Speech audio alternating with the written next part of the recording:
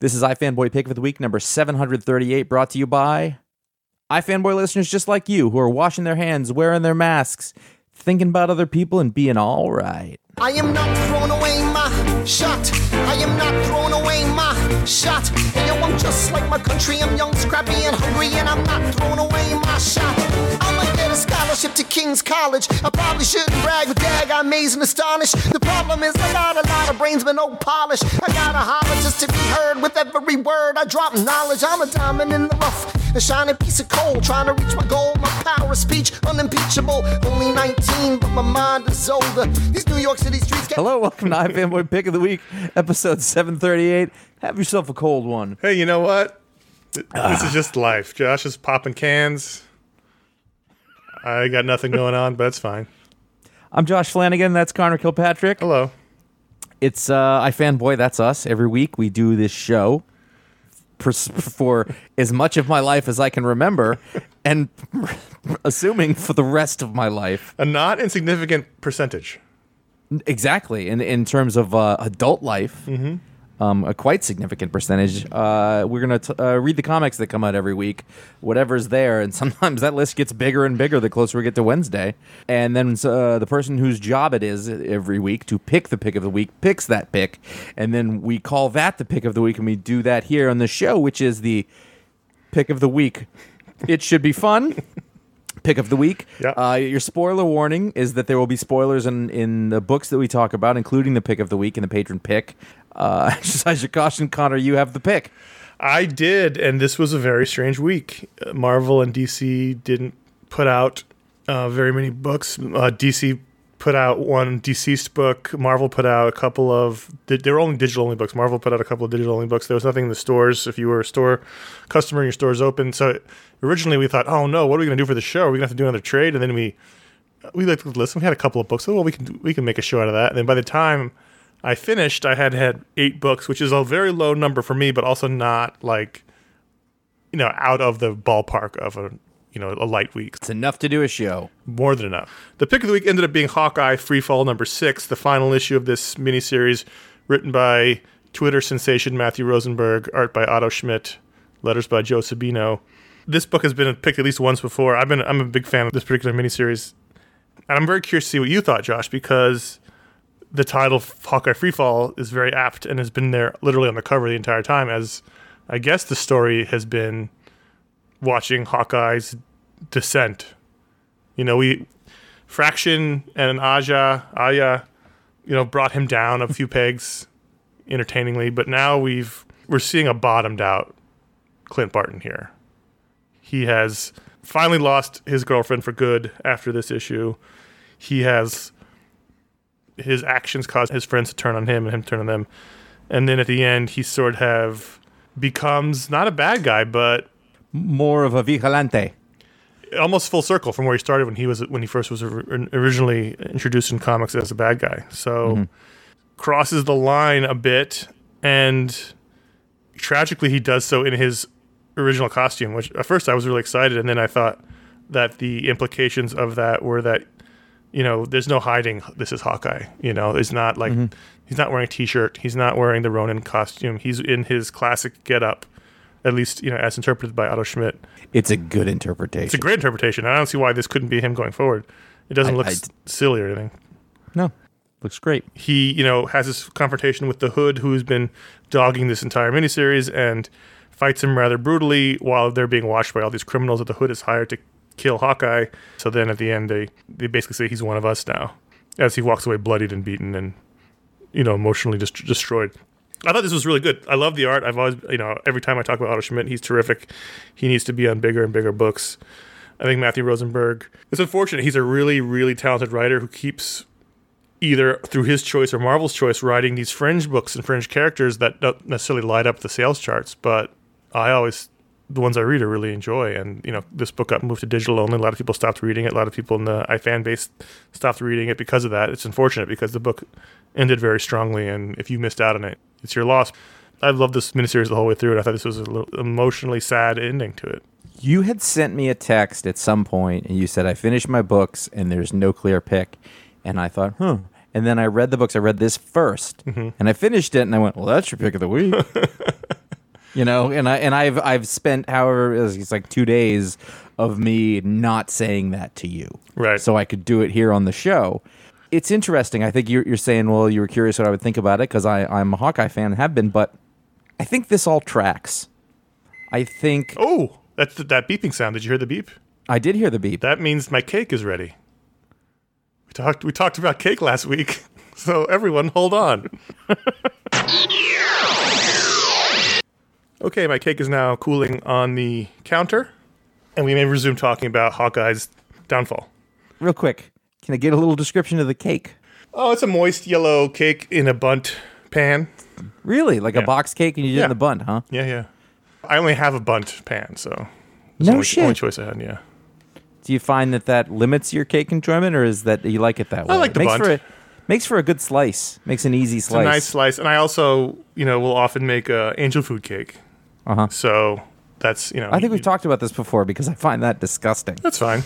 I mean, I know. That works. But after last week's discussion, I wanted cake, so here we go. Here we are. Well, it took you a week. Yeah, well, Get on it. I had the mix. I just was waiting. I just want to be real quick that I said box cake, and I just want to know that in this context, I have no problem with that. I'm not looking down on box cake. I love Box cake box is cake. wonderful. Thank God for box cake. Anyway, let's move along.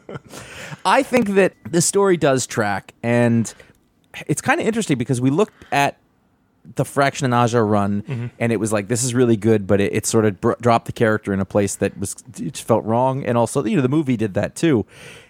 And if you look at this as sort of a reaction to all that, like it's this character who kind of can't figure out a way to fit in anymore. And his reactions have always been extreme. That's very much a part of that character.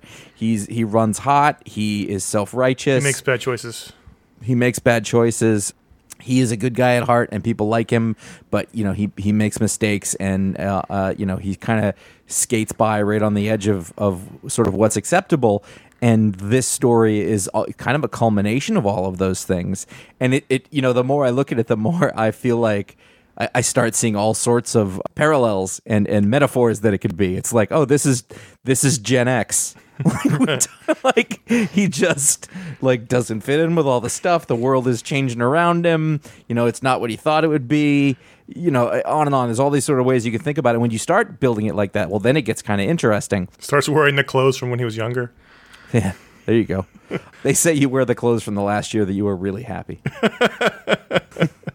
And then, again, to go along with that metaphor, if you want to talk about sort of aging into middle age or something like that, all of a sudden, all of the things that he's skated around on before, but now he's got consequences.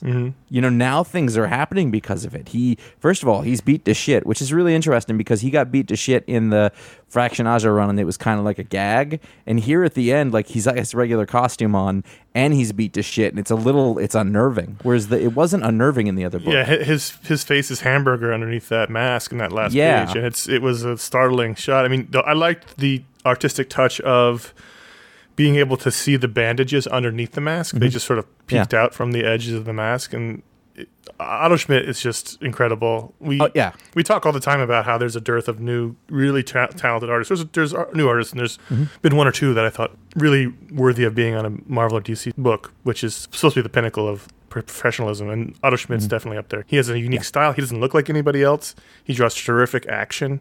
He does great character work and cartooning with expressions and faces and acting. He has the whole package. Yeah, and this issue is sort of a final issue. You got to have a lot of things wrapped up. There was 2 big fights. There was sort of, there's no chance that he's going to get back together with the Night Nurse. No, which was a tough scene. We liked them as a couple in the beginning. They're fun, and so when his little, hipster slacker sidekick gets beaten up really badly and back shot full of arrows by a bullseye, he takes him to the Night Nurses to get fixed, and you think maybe now they'll reconcile over this kid. But no, it goes the other way. She's like, get the hell out of here and never come back.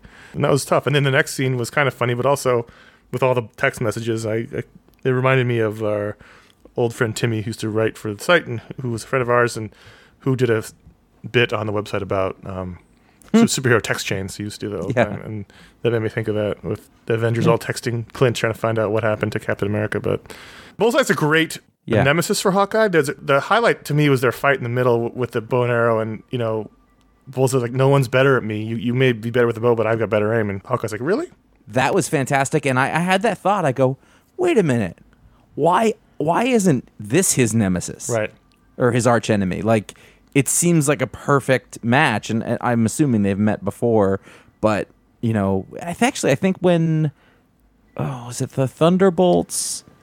That would make sense. Wasn't Bullseye the Hawkeye for a little bit before Trickshot took it? Maybe.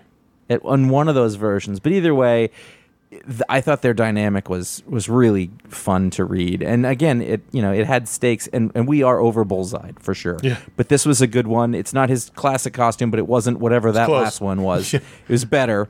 And Parker Robbins sort of was like another side of the coin too. The Hood was overconfident, but had a lot of reasons to be, and he lost. And then Clint goes and he pulls a John Constantine basically in this book. Yeah, that was interesting.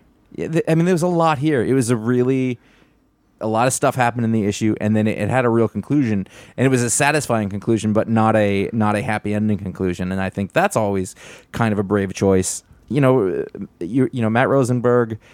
I think it's a little bit of a choice to stay on books that he can do cool shit like this with. I can't remember exactly. I talked with him a little about that when they did that Talksplode with him a few months ago. Right. Like he makes choices like that on purpose to sort of get to do stuff that he's interested in. Which to me sounds like it's a complete punk rock move. It's just been like but he's done X-Men too. He can do those things. But when he is into the characters, he's got a good track record with Clint Barton. That Winter Soldier Hawkeye story from a while ago was fantastic. I don't know that the world can sustain. Obviously, it can't. The 6-issue miniseries couldn't even stay printed, but that is a shame because it was great. I mean, I think it tracks with what you think of as Clint Barton, and I think at the same time, if you were a fan of Fraction's run, that's the same guy too in there. I think he's melded them pretty well. There's a nice little callback to that Bucky Hawkeye book when we see all the text messages from all the Avengers, and we see he's got 14 missed calls, but the one call he chooses to highlight is Bucky calling him. So there's a nice little callback to that relationship. Well-made comic book. Really just a good comic book. This has been literally one of my favorite Marvel books of the last couple of years. Yeah. Hawkeye's a great character. We both love him. The art's been terrific. Rosenberg writes snappy, fun comics that have a lot of heart and weight to them. Yeah. They appear to be, like, when you finish them, they appear to be more than they seemed. You're there's a lot more layers here that I didn't realize were happening. You can look back over it and really start to appreciate it. At the same time, you're having fun reading through it, so it's got the best of both things. So I did text you that message saying I wasn't sure about the pick, and it was true. When I finished reading my books, I didn't have one that immediately spoke to me. I didn't sleep on it, but I had to sit with it for a while. And eventually Hawkeye came out as the one I kept gravitating towards. But for a while, I was thinking about Bad Karma #2, Panel Syndicate, Alex DeCampi, Ryan Howe. They don't have a title page, so I don't know who else has worked on the book. We read the first issue. It was the patron pick, and this is the second issue release. And I really liked this issue, even if I'm still not sure about the book itself. I didn't read it. We talked about it, and I found myself not interested enough to remember it, but I am interested based on what you just said, convinced me. In the first issue, we had these two soldiers who were friends. They're both, one's missing a leg, the other one's got pretty severe PTSD. They're in Boston, and they see on the TV that someone's going to be executed for a murder, and they say, oh, no, that's not right. We killed that guy. And so in this issue, they start out on a road trip, really nicely done montage as they get ready for the road trip with sound effects and very nicely paced. And so they hit the road first to try to convince the guy's lawyer that his client is innocent and he needs to get him out because they killed the guy, and he's just like, get the hell out of here, you crazy people. We see a little flashback to the murder, which was kind of funny because they are talking about it in real time. So we see the dialogue balloons are from them talking on the couch with the lawyer, but we're seeing them committing the murder. That was a fun device. And then they sort of hit a brick wall. No one wants to help them. They see their old CO, who's kind of an asshole, who won't help them. No one will help them free this guy from death row. And then it ends up, the climactic moment is they're in a Waffle House drowning their sorrows in waffles. There's two guys who are hassling the black waitress, and they get in a fight and beat the hell out of those guys, but then the cops show up to arrest them. Still don't know about the overall story. I thought this was a really good character piece, and one of the things I did like about the first issue was the two guys and their relationship together. which continues to be the strong part of this book. Mm-hmm. And so I'm in for a little while longer. I wasn't sure if I was going to even read this issue, but I decided to do it because it was such a small week. Did it make a lot more sense than the last one? Because I remember the other one was just harder to follow. Well, because we have sort of a foundation from the first issue, and because it's mostly the two guys hanging out just in different scenarios, the Waffle House or with their CEO or with the lawyer, there wasn't a lot to keep track of. Okay. And they have good conversations. I do like the character work a lot, and the art's okay. At times it's really good. At other times it's not. But it worked for the most part. I like it. I don't love it, but I really liked this issue. Well, that's fair. That works. This is a relationship, as she talked about in her essay, that you don't often see. Two very affectionate colleagues. They hug here. They console each other. You don't often see that male relationship that's portrayed that way in media. I also really wanted waffles as I was reading it. That's your move. Not often I don't want waffles. I'm usually wanting waffles. So there's often, any random time during the day you can text me, do you want waffles? I'll say, yes, I do. I can confirm that. So, but I like, if you were on the fence with the first issue, this is a good one to check out because it is a lot more, there's a lot of strong character stuff in here and they're kind of fun. I need to know where this is going because clearly they're trying to clear this guy's name. What does that mean for them? Because they're the real murderers. Well, but they were contracted by the government to kill this guy. I'm happy I read it, but I just don't know about the book itself. That's the only question mark at the moment. Mm-hmm. God damn. The Goddamned. Remember this book? The Virgin Brides #1. I was very surprised to see it return. I was trying to rack my brain to remember, did it even finish the original miniseries? I don't even know. Maybe it finished an arc, or if it finished an arc, we didn't quite, but it was... I thought at first, it didn't, and maybe he brought somebody else in, but it was Jason Aaron and Guerra, so those are the principals on the book. So theoretically, whenever that last book came out, that was the end of an arc or whatever they were trying to say. They must have finished. I mean, I just don't remember. It wouldn't make any sense to not to come back and not finish it. So we're back with a new miniseries, a new version, new volume. This is The Virgin Brides is the subtitle. And this is definitely the best looking book of the week for me. I was just so happy to see Guerra's work. We haven't seen him in forever. I don't know, he's been working on other than these books, but there was a time when we were seeing Guerra regularly in our comic book lives, and it was just nice. His books are so dirty in the best possible way. Everyone's dirty. The land is dirty. The setting is dirty. This one though was a little, like the sort of garden that they work in before they get transported out was had that idyllic but threatening sort of thing, like the Stepford Wives kind of stuff. Yeah, I haven't seen him in so long. It took me a little while to sort of reconnect with it. I was like, all right, okay, this is all this stuff, and I enjoyed it for the most part. I don't think I enjoyed it. Yeah, I mean, the first one was these are sort of like Jason Aaron's real Tales of the Bible. At least that seems to be what the original pitch was. And the first one, wasn't it Cain and Abel? I think. Or the main guy was... Honestly. Cain? I don't remember. It was so long ago. I don't remember. So I don't know what this is all based on. I don't know if this is something he made up. I don't know if this is based on something from the Bible. I don't know. There was a lot here. There was a pretty strong Handmaid's Tale thing. And I'm actually wondering if maybe this is based on the same thing that the Handmaid's Tale's based on. I don't know. I mean, I don't know. I don't know enough to be able to tell you that. The auntie is this sort of the same deal. Right. I believe they're called aunties. I liked the two characters. I liked that it's the same thing that Brian Wood introduced it in the Viking book, and I think Jason Aaron's been doing this. They talk like people now. Yeah, and that kind of grounds it a little bit. I didn't love it, because I was trying to get my footing.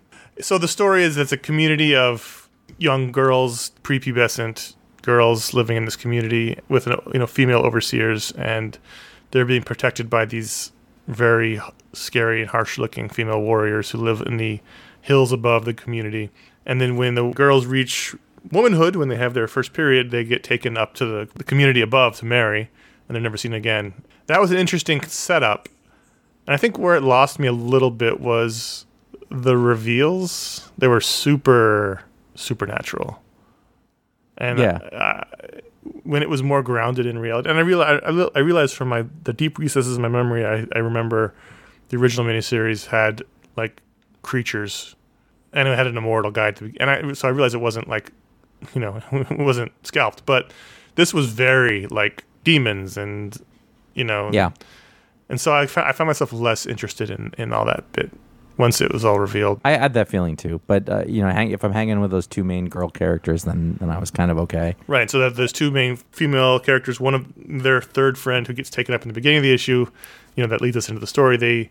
They're still working in the cliffhangers that one of them has her first period, so they have to escape because they went up and snuck up and saw the reality of the world above, and so they're getting out of here because this is no good. I'm not going to read more. I'm definitely going to read more, but I was like, oh, that's a bummer. I really wanted to love that, but I didn't. I get that. I enjoyed it. It didn't like wow me though. I wasn't like, this is the stuff. We had another final issue this week from Marvel, Star number 5. Kelly Thompson, Javier Pina, Felipe Andrade, Jesus Albertov, and Clayton Cowles. This is the final issue of this miniseries. I liked this whole miniseries. You got me to read it. I wasn't going to read it originally. Was it not a patron pick? Doesn't matter. Either way, someone got me to read it. You or them, right? Or someone. I liked Javier Pina's art, very traditional Marvel superhero. I loved the Felipe Andrade flashback. Well, art. I was about to say you were talking about artists who are great, and every time Felipe Andrade shows up, I'm like, oh yeah, like that's and he's only got a handful of pages in here, but I really every time I saw one of those pages, it's great, and he's it's not super mainstream. I don't it's not like he's gonna do Avengers or whatever, but God, wouldn't that be really awesome if he did Avengers? Yeah. For you, me, and 10 other people, one of them being Felipe Andrade. I just don't know if I understand the point of this miniseries. I think I got it. I mean, it was a nice character piece, and I get that. The point was I was entertained. That's ultimately the point. Star is not a superhero. She doesn't have the altruistic sort of impulse to do the thing. She doesn't know what's going on, and so she's got is it the Reality Stone? I think the Reality Stone is embedded in her, and everybody's trying to get it or to control her. And, you've got this thing where the typical story is Captain Marvel and Scarlet Witch are going to come along and they're going to convince her, that you should come be with us, and then she will become a superhero. However, the twist in this is really that at the same time she's being pursued by, I don't know what they're called, but it's all the Thanos' minions. They were in the movies. The Black something. Ebony Maw and all those Hickman characters from his Avengers run, who are very different in this than in everything else. Here they're like a little gang, and they're actually quite reasonable. The Black Order. Yeah. And it's sort of the turning point, like shit's going down, and she just goes, I don't have to deal with any of this. So she goes and she makes a deal right, and walks away, and everybody's pissed off. I did like that scene a lot. Yeah. They're in the classic hero moment where their backs against the wall, they're trapped. It's Captain Marvel, Scarlet Witch, and Star. And Captain Marvel and Scarlet Witch are just huddled in the corner making plans, and she keeps going, I have an idea. Wait, what about? And they're just like, shut up, you. Mm-hmm. So she's like, fuck this. And she leaves, and then she turns back to the dark side. The Thing. What I got out of it was that she sort of came to grips with what her power is. And when she realized that, she's like, I don't need any of this. And there's kind of a cool thing in there. It's not what you sort of expect from Marvel Comics, but I liked that it was just like, it's not even that she's bad or good. She's just like, I don't have to listen to any of this. And there's a sort of freedom in that's kind of cool. Like she's realized that how much power she does have and what she can do. And it's not hard to find a metaphor in that. But I really like that. I really like the characterizations, like Scarlet Witch and Captain Marvel aren't trying to do the wrong thing, but they're sort of alienating her without even meaning to. They're just so used to sort of taking everything over. The final image was rather striking. What can I do? I can do whatever I want. As something blows up in the background. I don't know what that was supposed to be. Yeah, that page was odd because so that's sort of everything I just said. And then like if she's the one who blows up a building, that makes her a terrorist. I don't think that's the case, but I don't think it was clear. I think maybe a thing happened and she was like, I'm not dealing with that. And that's a possibility. It's very unclear. It seemed to me, from the visual look, she's in this like black suit now, and she's got very severe red hair, and her eyes are glowing red. A, that she's done this because her eyes are glowing red, and B, visually she seems to be representing evil. From what I got from this was that for a second she flirted with being a hero. She had like a very sort of classic hero costume for most of this book, and then at the end she's just like, screw this, I'm gonna go off and not play by your rules. Whether that means she's a villain or not, it seems to be in her visual look. She's at the very least straddling the line at the very best. Again, this was put to digital only, so who knows how, but it's interesting to have this sort of really powerful wild card character running around. who, has a personality, is a human. There's all sorts of good things about that. Again, when I had Kelly on the show, I was talking to her about, the idea that what she's really good at and what she really likes to do, and this is going to sound like exactly my thing, is, sort of the people talking and being their own characters and dealing with their relationship and stuff. And then with the other side of that being, the world-ending crisis event thing, and that's not so much in her wheelhouse. And that conversation plus reading this book made me go, I want to go back and read the Captain Marvel issues that she's been doing, because I read all those. I like that. They were good. Yeah, so I've got them all here on deck to go through, because if that's the case, I don't think that it's that she can't do. This had real superhero stakes and villains and all that stuff. So I thought overall it was a fun, different sort of thing and pretty successful. I'm glad I read it. I think the last scene really threw me because I didn't know what was happening. I was like, That's totally fair. I think. What am I supposed to take out of this moment other than she looks badass and she's scary a little bit? Like, did she blow that up? Is she ignoring it? What's going on? Is it a weird coincidence? Let's take a quick break and talk about how you can help support iFanboy. We have been doing this show for 15 years now. You started to say 9, and it was completely wrong. we can only do it because of you. You keep it going. You allow us to pay our bills and buy equipment when we need to, and offset the time it takes to do iFanboy away from our family and our jobs and our lives. And we do appreciate that. You gave us a figure this week about what it actually costs, and I was like, oh my God. It's really expensive to do this. I was doing the books, and I was like, oh, hey, this is how much it costs to do the show, which is... You think if we would have done that before 15 years. So the main way to help is patreon.com/iFanboy. That's where you can go and become a patron. Patrons get a lot of perks. But they also unlock shows like Josh's Talksplode and the Booksplode show and the Mediasplode show. And the next stretch goal, if we hit that, will be the G.I. Joe show, whatever it's called, G.I. Joe Corner, G.I. Joe Splode, who knows. A show that comes out at some frequency that looks at the G.I. Joe Real American Hero cartoon. And then right on the heels of that stretch goal is the return of the barbecue video show, which we'll do quarterly. And you can go check out youtube.com/iFanboy. You can see this past week we put up the original, the very first one we did of those. And so you can see what that would be like if we return to do those. So those at patreon.com/iFanboy. T-shirts, iFanboy.threadless.com. We have our 8 shirts. iFanboy logo, Herm, Pick the Week podcast, ratings if one is Electro, GDAT, Nothing Makes Sense, Nothing Matters, and our Stay Home and Read Comics, our new design. Those can all be bought on T-shirts. They can be bought on iPhone covers. They can be bought on shower curtains. They can be bought on and rugs, bath mats. Yeah, masks. We all have to wear masks out there. There's masks you can get them on. I got my shirts this week. I got my Nothing Made Sense, Nothing Matters, and Stay Home and Read Comics shirts. They're great. I get the upgraded, the softer shirt. Tri-weave. That's the one. Yeah, the tri-blend. Yeah, tri-blend. Oh, that's good stuff. Yeah. Little heather in there. I have a tri-blend baseball tee with Nothing Makes Sense. Stay Home and Read Comics on it. That's great. Half the proceeds from Stay Home and Read Comics will be and have been donated to the Comic Book United Fund. So we sent our first donation in this week. And so we'll keep doing that as more people buy that design. But if you want to help comic book stores, that fund is a great way to help. And if you buy anything from that design, half your money will go to the Comic Book United Fund. iFanboy.com/support. Direct donations via PayPal. As we mentioned last week, eccentric billionaires are still welcome. It's weird to haven't... Have you heard anything? No, not yet. Huh. I felt like this is our week. You don't have to be in for all of it. You can just kick in a little bit and then tell your eccentric billionaire buddies, wouldn't it be funny if you also kicked in a little bit? That would be a gas. And then eventually we get to where we need to go. Josh is up to his ears in Porsches. Hey, 2, maybe 3. You know how, everyone loves a challenge online? Yeah. TikTok, everyone's doing some kind of silly dance while the Chinese government takes all their information. Right. We have to gamify my personal enrichment. So, turn us into the billionaire challenge. Yeah. Get your billionaire buddy friends. Everyone kicks in $1 million, $2 million. Nothing's going to break your bank. A rounding error, quite frankly. You get a late model 911 turbo of some kind. With the turbo, 2 twin turbos on a 6. That's nice. Then what you want to do is get one of those electric ones. I forget what they're called, but they're the crazy fastest. But then you go vintage. You get a vintage 959. That's the all-wheel drive rally car. Those 3 in the stable. I mean, I've only got 2 garage places, so that's a problem. Well, I would assume with the money we're looking for, you'd upgrade your abode. I see. Yeah, that probably. Yeah, you know what? My wife would probably agree with that. This is the way we have to be going here, eccentric billionaires. The way that I work is that if I came into an absurd amount of money, I would be in the same place, but it would just be filled With gadgets? with junk that's worth way more than the house I'm in. And it would take like my wife to be like, our house is garbage. And I'd be like, yeah, you know what? It is. I didn't notice that before. You've got 4 Porsches in the driveway. Yeah. Like Beverly Hillbillies, but billionaires. Fanboy.com/support, that's where you can go. Eccentric billionaires, always welcome. And fanboy.com/Amazon, that's where you can find our Booksplode books, and you can find a general link. And we thank everyone who does all the above. Like we said, it really does help us and keeps the show going. We do appreciate that. And now let's enter Mark Russell Corner.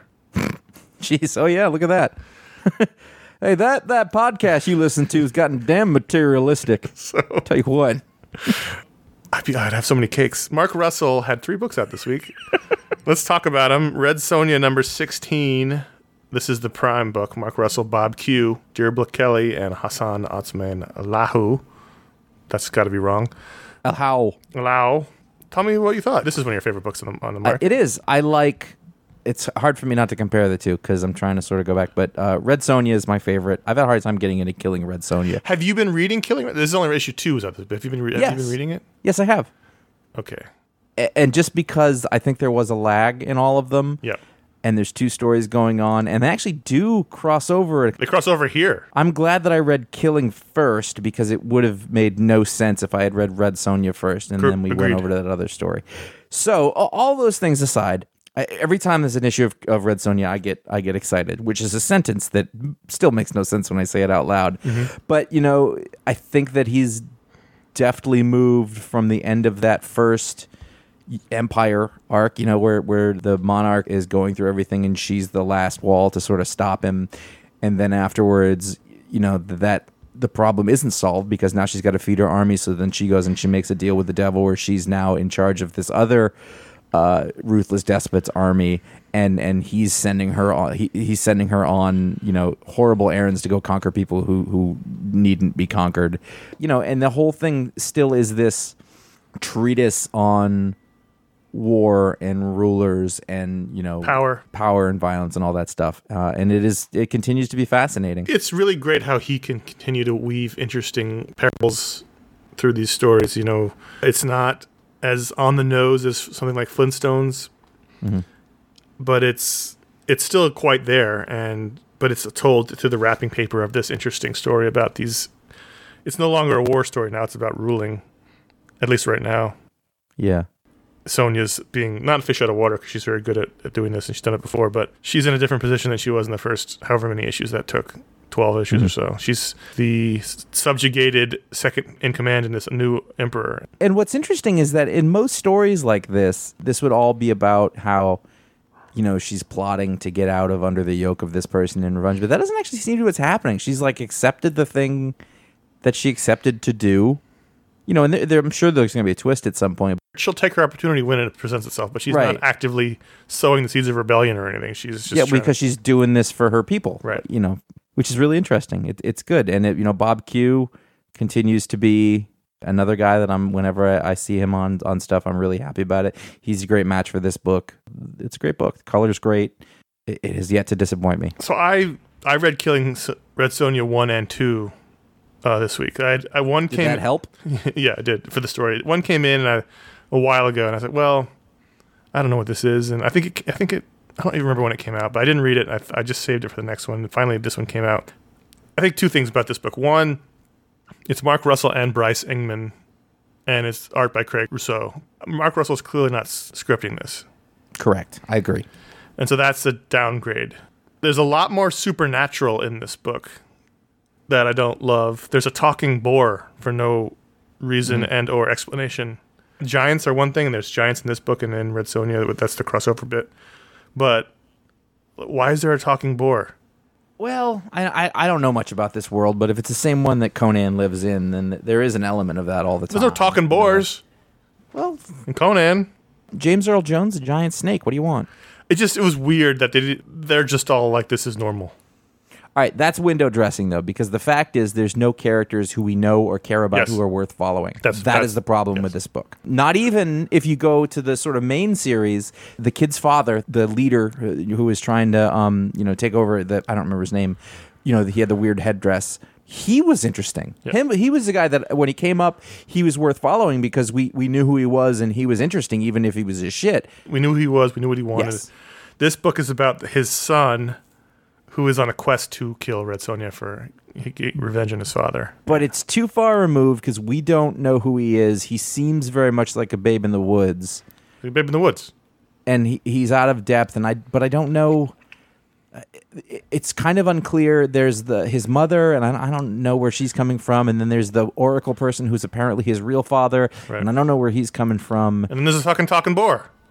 Yeah, there's the giants. That stuff didn't bug me, but just because I don't know.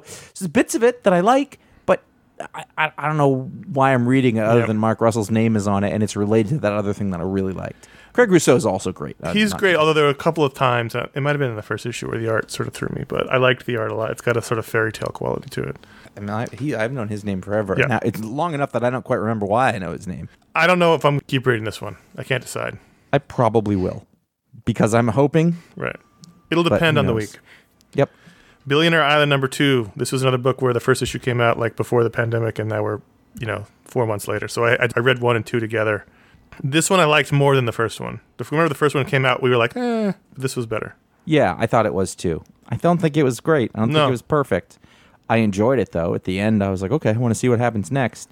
And I think it's because we were on Billionaire Island this whole time, whereas the first one, it was a lot of setup. We spent a lot of time off the island. And to me, it's like, okay, well, if Mark Russell's going to do a book called Billionaire Island, clearly he's going to be looking at all of the things around billionaires, income inequality, capitalism. Then we should be spending most of the time doing that. And that's what we're doing here in this issue. We have a movie studio here on Billionaire Island that employs Louis C.K. and Steven Seagal and Kevin Spacey. We have the guy who, in the first issue, killed one of the billionaire's minions, and now he's scammed his way onto the island. We get more of the people that are trapped in the hamster cage. Like, it was a lot more of the stuff that I thought was good in the first issue. Yeah.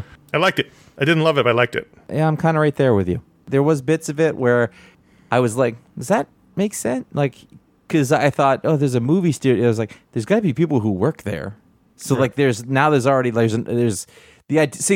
the idea was to me that they had all gone to this place and there was only those. And I thought, well, there's going to have to be people to serve them and everything. So there's an underclass somewhere. There has to be. There's infrastructure. These billionaires aren't cooking their own food. So no. The idea is you can't go on the island unless you are worth $1 billion. But clearly that's not the case. Right. But there's always a facade everywhere, right? Yep. True. I mean, I think that there's a lot of potential to it, but I still think that we're in a setup mode where I'm still not quite sure what it is. Yeah. But I did enjoy reading it. I had a good time reading it. It is sort of the same deal. Like, I'm still not quite sure who to root for. I don't really know if I like you presume that guy. The Punisher character. Yeah, but I don't know if I care yet about that. Or, the people in the hamster cage, they seem more closer to being that. But who knows? I don't know. I don't know what it is. Maybe it's the reporter. Yep. She seems like the Lois Lane seems like the most likely of it now. But so those are the books we wanted to talk about. In fact, that was every book I read except for Deceased. Which was fine, but there was some problems. I didn't want to. Those are DC characters, right? That was the problem, right? I didn't know who those characters were. Right. And I didn't know. Well, I can't fault Tom Taylor for knowing all the characters really well and then using some that I don't know. I was like, who are these people? Anyway, those are all the books, literally all the books I read. Was there any other books? There we go, we did it. Were there any other books you read that weren't on the show? Yes. I don't remember what they were. That's fine. Off the top of my head, but Patreon.com/ifanboy, as we mentioned before, is where you can come be a patron, and every patron can vote to add a book to the rundown. And I wanted to quickly reiterate the rules of the voting because we had a lot of patrons join up during the off time, during the pandemic, in which we weren't doing a patron pick, and so maybe they didn't realize the rules, the new people. Although the rules are printed on the page in which you vote, sometimes people don't read. I get that. Number one, the book's got to be available digitally. So like this week, people voted for Negan Lives. It was a comic store exclusive. It wasn't on Comixology. Number two, no trade paperbacks. Almost every week since we've been back, people vote for trade paperbacks. The voting ends Thursday night. We record the show Friday morning. We don't have time to read a trade paperback in between. So they're not eligible for a patron pick. So it's only single issues, have to be available digitally. Those are the rules. There's other rules. Read the rules. This week's pick, All America Comics. Joe Casey, Dustin Gwynn, Brad Simpson, Sonia Harris, Russ Wooten, Sonia Harris, former writer on the iFanboy. Very confusing. This book is called All America Comics One Shot, as it's listed on the shipping list, although it is very much a first issue and it ends with the to be continued. Mm-hmm. So I don't understand that. It's not that I found it confusing. It's that this was an issue of a Marvel Comics America Chavez story. Yeah.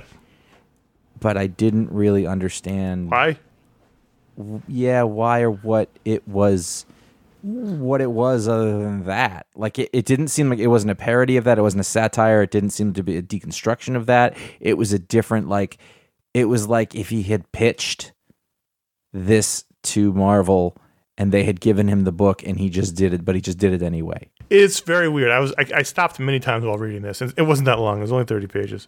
And there's a lot of problems with the book itself, I think. Not the art. The art is terrific. I don't know why this is, and I know I mentioned that earlier with Star, but like Casey's previous book, which we loved, Sex, was a deconstruction of Batman and his mythos and characters, and Batman and his mythos and characters really lend itself to a deconstruction. You know, telling stories that they can't tell in DC, examining the archetypes. I don't know why America Chavez needs a deconstruction. I don't know enough about her that it would mean anything. Exactly. I just don't know what drove him to say, I want to tell this America Chavez story outside of America Chavez. I just don't know. I don't understand the point of it. Also, it is really interesting to me that he's done this before. Joe Casey, in his writing, has done this thing before where he has had the characters communicate via social media. I don't remember he what really the loves book that. Was. Well, but he's not on any social media. Right, and that's obvious. Yeah, and I don't know what the point of that is. This made me realize something that is... Well, we're big Joe Casey fans, by the way. Yeah, exactly. And so when I say this, I assume there's something there, but I don't know what it is. And I think it's a problem that it wasn't really either it wasn't communicated or it's just something that I'm not interested in. That's also possible. But what I was going to get at is that this is a guy who loves to write mainstream superhero books. And for whatever reason, by the way things went, he's very successful outside of comics. Yep. If you can look up what Man of Action has done or what it is. So he doesn't really need to do Marvel. He doesn't need the money. No, but I think that he wants to. Clearly, he just spent years writing a Batman book. Yeah, but that was like a subversive Batman book. Yeah, but it was still a Batman book, and he's totally. And he's still, and before he stopped doing Marvel, he was doing like these sort of like, old timey classic Avengers stories. So and there's Avengers analogs in here that are clearly in his interest area. Oh no, yeah, he loves that stuff. It's just 70s, 80s Marvel comics. It was just weird. I kept stopping every few pages, going, "Why is this happening?" I don't get it. I really didn't get it. And it's none of this is to be like, "Oh, this was bad." It wasn't like, "This is terrible. I can't read it." And what was the one that he did with Mike Huddleston with the truck driver and everything? I don't remember. I didn't like that. Like, I didn't get it. It wasn't my... It's an aesthetic thing. Joe's got a really strong, like, these are the things that I like, and I'm going to work on things that are like these things. And I don't like all of them, and that's fine. But this one really threw me. I think it's interesting. I think you and I came out of it with exactly and the also, same thing. it's just, it's unfortunate, but, like, middle-aged men writing... teenagers talking through social media doesn't sound authentic. Well, yes. I don't even know what sounds authentic. There was a bunch of language in there that I've seen before, but don't really, There were words in there that are correct, or at least were correct at one point. I just don't know if they're being used correctly. It didn't feel like it. Well, I mean, all that aside, though, I couldn't figure the point. You know what I mean? Like, it wasn't satire. It was just like, this is how they talk about it. I don't know the reason to do that. I just don't know if this. So I'm trying to get to the last page so I can see how it goes. But this is called One Shot, and it ends with next, the filth and the like. It ends on a next, on a cliffhanger, and I don't know. Is there more? Yeah, that's. He's really into the comic form. And I get that, but also if you're just telling a one issue story, it shouldn't be constructed this way. It wasn't constructed as a total story. Yeah, I know, but I can see him doing his one issue of a thing and having it act like I've actually literally had this conversation with him. Like, he always thought it'd be cool to just do one issue in the middle of a thing that doesn't exist and, build it like a complete comic book, but it never happens. It's just like you get this window on this other kind of world and then you're out. Which is necessarily it's okay. That might be what that is. It's one of the benefits of Image existing is that he can do that. He can go to them and say, I want to do this weird one shot that feels like it's part of a longer book, but it's not. And that's fine. It was distracting. That part was distracting to me. Yeah, like I said, it didn't seem to be a deconstruction. It didn't seem to be something other. It was just an America Chavez story that existed somewhere else, and I don't know. I don't know what it was that it said about that character or about people or comics. I just couldn't grab onto it. Yeah. So what's the ratings on All America Comics? Out of 5. 2.5. I think 2. I think that's the range. It's unfortunate. I thought, Dustin Gwyn's, I like him a lot. He's a great artist. He's one of those guys who he's really good, and I think, but he also kind of doesn't do it for me. Right. I get that.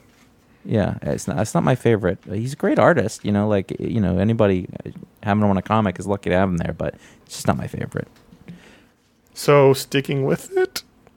I mean, no. I don't think that. I don't know. I don't even know if that's possible, but if it was. All right, so there you go. Patreon.com/ifanboy. That's where you can go vote at a book to the rundown. But at the $5 or higher level, you get your own superpower live on the show. Like these two. Yeah. Darren Goke can remove any stain. Any stain. So we're talking clothing. Right. We're talking in your vehicle. We're talking your driveway, the oil stains. Does he have to wave his hand over it, or what's it? How does it?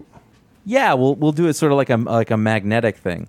Like, you ever look at like an old building and it has stains, or everything is stained, Connor? Yes, everything's dirty. Like an R.M. Guerra book. Darren's going to get rid of those stains. He's the stain remover. And the thing is... Stain Master. There's a way... Stain Master. That's a real brand, right? It's a product, yeah. Yeah. Lawsuit. Sorry, there's Darren. There's a way to get rid of most stains, but they're usually complicated and arcane, and you got to go buy borax, whatever borax is. What is borax? I think it was soap. But, you ever get a grease stain on a 30 shirt? soap where they just would dump it on you and just scrub you with a bristles. It was just lead and lye. Dry. Yeah, it was lead and lye and DDT. And just dumped in a bag on your head, and some craggly old woman with a really harsh brush would scrub you. All that's gone now. He's taking out stains. All right. Matt Pfaff. Love that name. Matt Pfaff can grow any vegetable out of his mouth. Ew. So, you need a zucchini, he opens up his mouth, and out comes a zucchini. Now, the problem is when you get to things like pumpkins. Mm-hmm. But, Can he get himself in a situation where he's, is it a voluntary reflex? Yeah. No, he manifests, carrots? Okay. Here's some carrots. Can he make the mistake of, I'm going to grow a pumpkin, and then he realized that he didn't account for the space and it's a problem? And then you just get the mini pumpkins. Yeah. That's what's going to have to happen. That's fine. I don't want any of his mouth legumes. Yeah, look, sorry, Matt. I mean, you could have gotten cake coming out of your mouth, but you got vegetables. You know what? I don't want stuff that's coming out of somebody's mouth, especially now. Well, the thing about vegetables is you mostly remove the skin, so the part that's been in his mouth is removed. Let me ask you another question. You want to put cake in the mouth, not out the mouth. How do you feel about zucchini? I can take it or leave it. I can eat it, but I don't want to. No. There's hardly any situation, I can't think of any situation in which I say to myself, I really want a zucchini right now. But people like zucchini, right? I guess so. I've never met one. Patreon.com/ifanboy. That's where you can go at the $5 higher level. You give it superpower.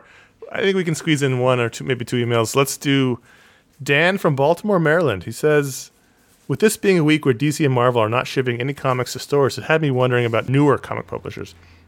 Obviously, time is a major factor, but what does it typically take for you to take a chance on a new publisher? For example, recently Upshot Comics launched with established talents like Axel Alonso and J. Michael Straczynski attached. Does that impact you at all? Or are you there only for a few creators like a Mark Russell that you would follow no matter who's publishing? Does a publisher like Vault come into your radar at all, considering there's more up-and-coming talent built up through word of mouth? It's a good question. It's a fair question. Mm-hmm. I think that there's a couple of things happening here. I think that Connor and I are we probably have different takes on this, is my guess. But maybe. I think we're both creatures of habit to a certain extent. And it's difficult to make a habit out of new stuff that comes along. So it takes a little while to integrate that stuff. But the other side of it is that, by and large, whenever a new publisher comes along, they're basically taking people who we've already seen do things at other places, and the comics aren't as good. Mm-hmm. And after a while, it gets frustrating to keep trying that stuff and keep coming up with the same lukewarm reviews, because the thing is, we're not going to talk about a thing on this show that we really hated, or even worse, we're even less likely to talk about something that just made no impact at all. And with many of these, I don't know, tertiary publishers, these sort of new upstarts concerns coming in, that has been the case. And honestly, very specific. Upshot is the one, right? So Upshot sent me some magazine. I got it in the mail, and it says this is from Axel Alonso and what's his name, Bill Jemas, right?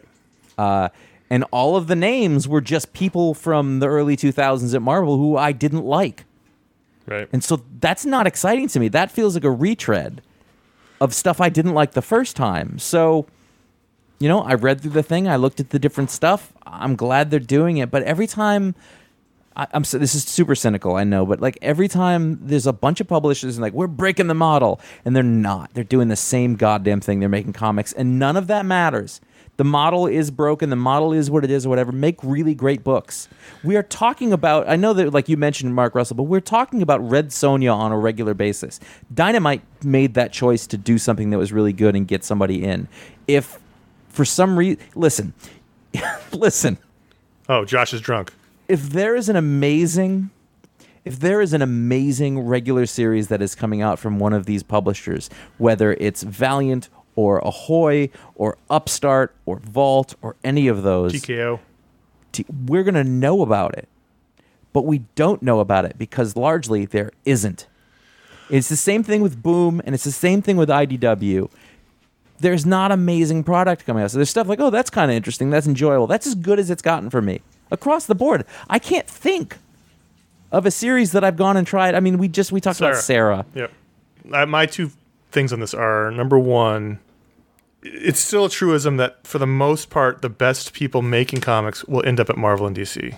And then based on that, they will go over to Image and do what they want. Right. So, for instance, Four Kids Walk in a Bank with Matthew Rosenberg's big indie book from, was it Black Mask? Yes, Black Mask. What happened? He started writing for Marvel. If people come out and make a big splash like that with a big indie, and they want to make money making comics. And when he says money, he doesn't mean they want to be rich. No, if they want to make a living, they want to make a paycheck that comics, pays rent, and they're not Terry Moore or somebody from the '80s who was an indie god. They'll end up at Marvel and DC or something like that. That's what happens. So for the most part, that's where the best people end up making comics. Now, there are people who I would follow to other publishers. So Mark Russell is one. We're reading Billionaire Island. If Upshot announced, hey, we're doing a crime book with Ed Brubaker, I'd read it, but they don't do that because he doesn't need to. He's doing it at Image. J. Michael Straczynski's not a name that's going to get me to go try out a book. No, he's the one comic. He's the one person in comics I'm I don't like that guy.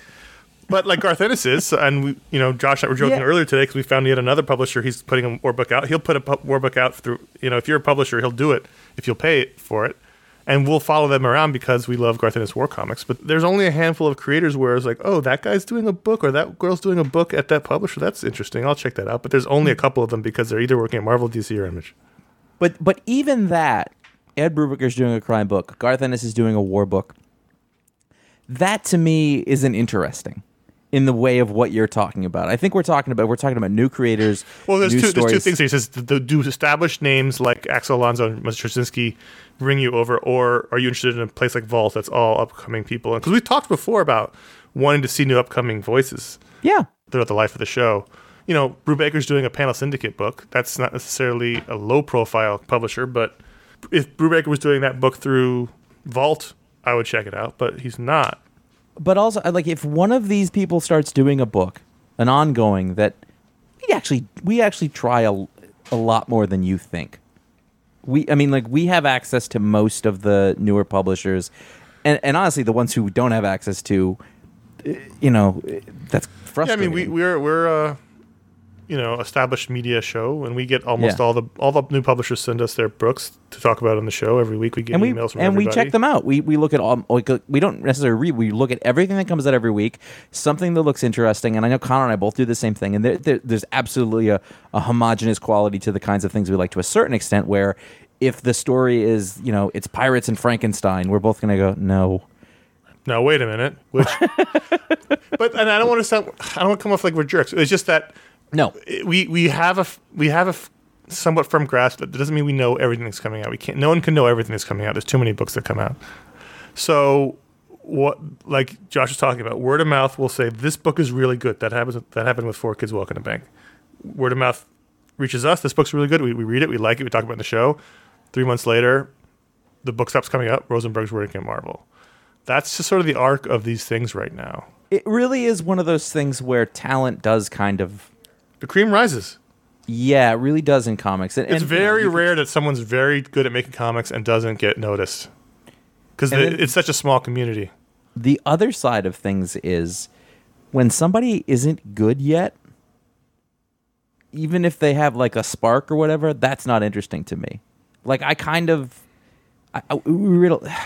does that make sense what I'm saying to you? Like somebody will come along and they may not be good for a little while, or they won't do things we're not going to end up talking about that because we'll read it and go, eh.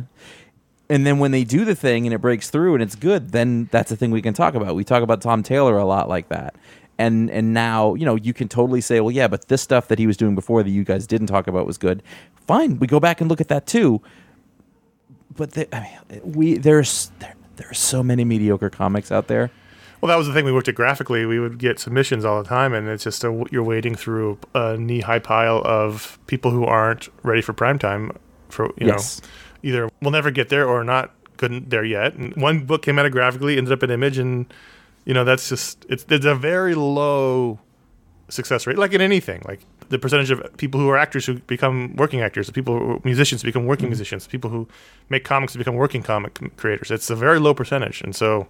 It's tough. Yes, and also I want you to. Yeah, it really like becoming a working like full-time real comic creator who's also really good. That's NFL territory. There's a lot of people doing stuff, and it's really difficult to weed through all the other stuff. Like there's so much stuff out there that you will never hear about, but kind of for a reason, and we can't get to all that stuff. But like honestly. I'm waving my hand like you're in front of me. I'm talking at your letter. I would love to hear from people if you think that there's stuff that we've really genuinely missed who are not, some of the stuff that we've been talking about. Because we want that. Yep. We would love to go, fuck, I read this book from Vault. It's amazing. Yep. You have to check this out. Connor and I would be on that like flies on shit. And the thing is, like we said before, like we get it all. So like TKO sent us all their original releases when they as they did to all the media outlets, because that's what you do in publicity. You send out your stuff for review to the people who are doing the reviewing, and the only one that was worth talking about was Sarah, because it was 2 established veterans of the industry, Ennis and Epting, who have been in the industry for 3 or 4 decades and are very talented and have been on giant books. Mm-hmm. The other people, there were names attached to those books. They just weren't interesting. There's also a combination of people making books, and also you have to think about the premise. There's also just premises and genres and stories that we're just not interested in. Yeah. So if you've got a line of new horror comics, no matter how good they are, Josh and I are just not going to want to read them. But we might. We might. We read the Joe Hill stuff. It also doesn't mean that people that can't enjoy them even if we don't. Yeah, I'm not saying there's something good coming out from Vault. I don't know, but people might be really enjoying them, and that's fine. I mean, but we are totally always open to the idea. We're seeing what people say in the comments or do whatever, and it tends to be that again, cream rises to the top. Like check check these things out. But I don't think we're the only people, who would. It's a two-way street, sort of. Like if we're faltering in some area, usually the listenership will sort of speak up one way or another. And I would love if I'm. Yeah, it'd be great something. if in the comment section here or wherever you attack us on the internet, tell us books from some of these newer, smaller publishers that you really like, that you think are really good. But I'm not interested in stuff that's just okay. Right. It's kind of fun or. I don't hear this. It's pretty good. I want to hear. No, this is incredible. That will get my attention. Pretty good. I'm up to my elbows in pretty good comics, and it's boring already. I want to end this on this is the snottiest I have ever sounded. A more lighthearted email. Andrew A. Okay. Not that the other one wasn't lighthearted, but Andrew A. has a story. He says, with some extra time on my hands thanks to the current pandemic, I recently broke out my old sketchbooks, and I've been drawing again. This got me thinking about comics and feeling nostalgic for some of my Fanboy Pick the Week podcasts, so I've been re-listening from episode 300, and I've caught up to about episode 315, only a few hundred to go.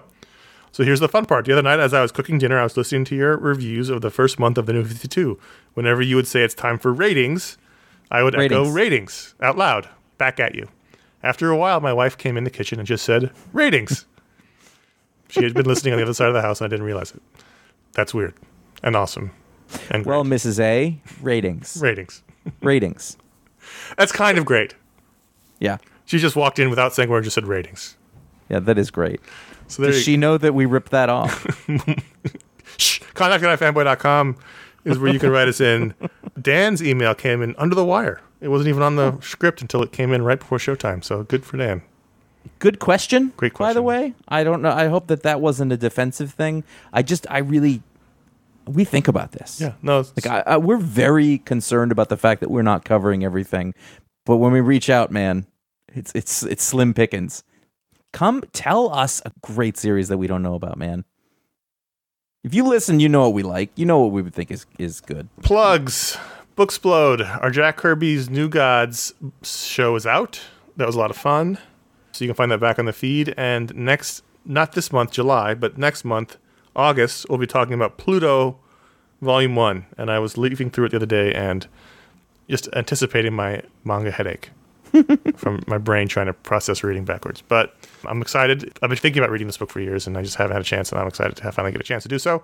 And also, after that show, behind this show, a couple shows back, you'll find our Media Explode, third episode. We talk about quarantine and streaming, and we also talk about That Thing You Do and the top 5 Tom Hanks films. We all break down our favorite Tom Hanks films. And just yesterday, Apollo 13 was on TV, and I was watching it because it was in my top 5. Apparently, it was funny. Connor wrote Talksplode, ? As in this month. And I want to say it was earlier today that I went, oh, crap, I got to do another one of those. Because there was a little... lag. Well, there was a lag, but also there was just... The beginning of the year was kind of a clusterfuck with all of that. And you had the Kelly Thompson debacle. Yeah. Yes, that's right. Got it done. So for you, I've done an extra. For me, I've done an extra show. For you, I haven't. Yeah, I'll get on that. You should. I hate taking suggestions, by the way. So I'm I asked for suggestions about series. Fine. I don't want suggestions for people I have to talk to. I hate that. You should talk to Alan Moore, the only interview show that fell apart that we were happy to not follow up on.